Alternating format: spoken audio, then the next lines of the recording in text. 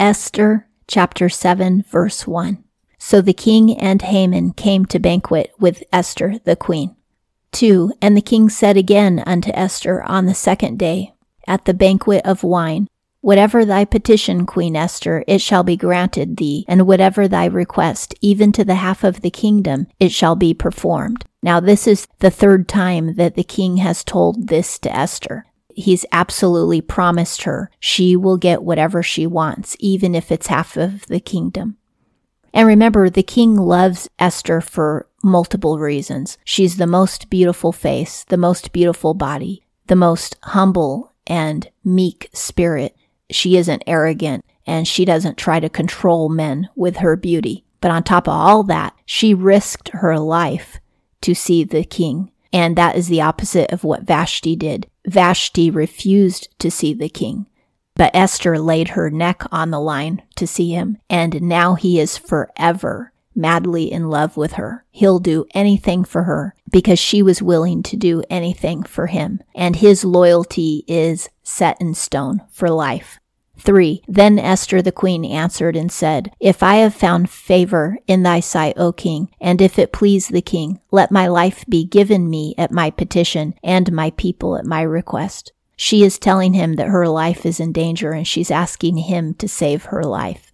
This is an amazing twist of events, because she was willing to die to see him, and then he told her that he would give her anything she wanted, and now she's simply saying, All I ask is that you let me live. His heart must have really melted, and he must have been really shocked and surprised at the same time.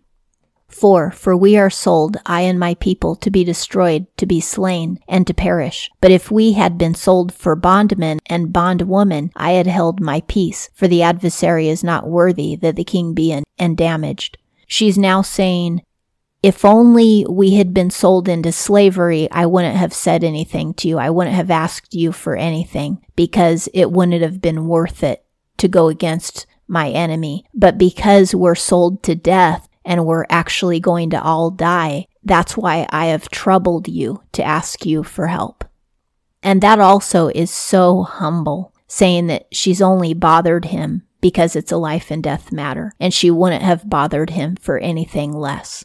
That is an amazing statement of humility. See how she's so opposite from Vashti, and Mordecai is so opposite from Haman. Haman wanted to elevate himself, and so did Vashti. But Mordecai wanted to save the king's life, and Esther only wanted to save her people's life.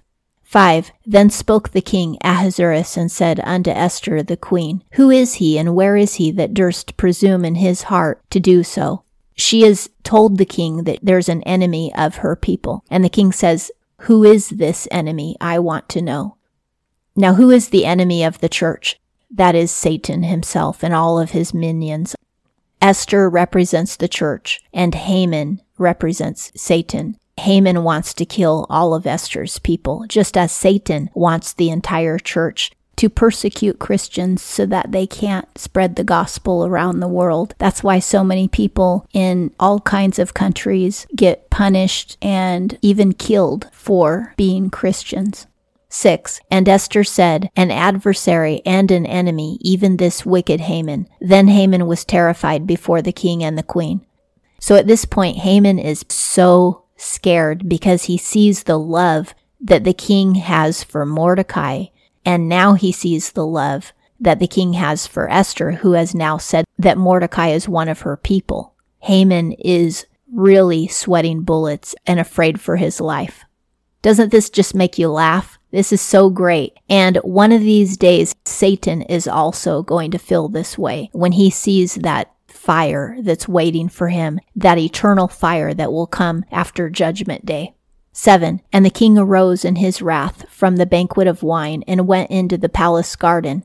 The king immediately stood up and walked out of the room. He wanted to think of a just punishment for Haman. So he walked out of the room to gather his thoughts.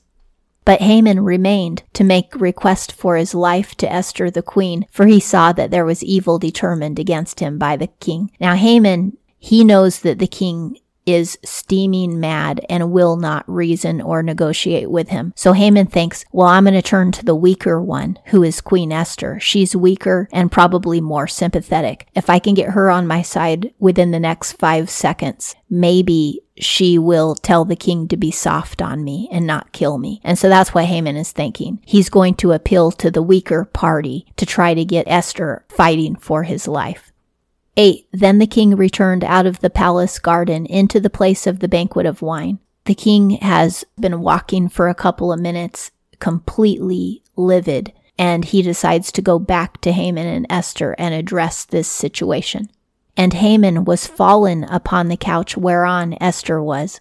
In ancient times, and even back in like the 1700s, wealthy women had couches. That's where the term couch came from. They had a kind of half bed, half bench, half seat where they could lay down and recline and show off their beautiful bodies in front of company. Also in ancient times, they may have eaten laying down, just as Jesus and the disciples did during the Last Supper. They actually ate laying down, propped up on their elbows, laying on their sides. Esther and the king, they may be having this entire banquet on couches. But Haman has fallen at Esther's feet to beg for his life. But to the king, it doesn't look that way. It doesn't look that he's fallen at her feet to beg for his life. It looks like he is molesting her and getting ready to rape her when the king comes back. So this is another comic twist, another misunderstanding. Haman has no intention of raping the queen or touching her in a sexual way at all. But that's what it looks like when the king returns to the room. In a comic movie, the way this would play out is Haman would intend on falling down at her feet, but he would trip on the carpet on the way and he'd end up falling straight into her bosom. You know, that's how they would play it out in a comedy. And in real life, that may have happened. Then said the king, will he even force the queen before me in the house? As the word went out of the king's mouth, they covered Haman's face. The king is never alone. There's always multiple attendants in a room. So he's got bodyguards. He has other attendants. And when somebody is going to get killed, they get their head covered. That way, the executioner doesn't have to look at them, and it makes it easier for the executioner to kill them. So everybody knows by instinct, Haman's life is over. Cover his face. They can all read the king's mind at this point. They know how this is going to end. At the same time that the guards are grabbing him and pulling him off of the queen by the arms, there's somebody else putting the black hood on his face so that the executioner can be called.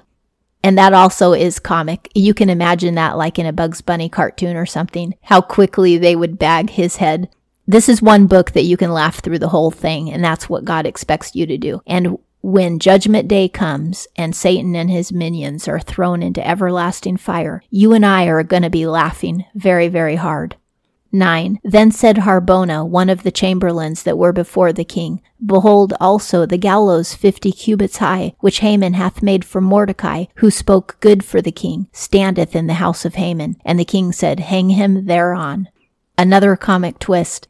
The gallows that Haman had made for Mordecai, one of the servants knows about it and says, hey, by the way, there is a gallows ready right now that Haman had built for your friend Mordecai who saved your life.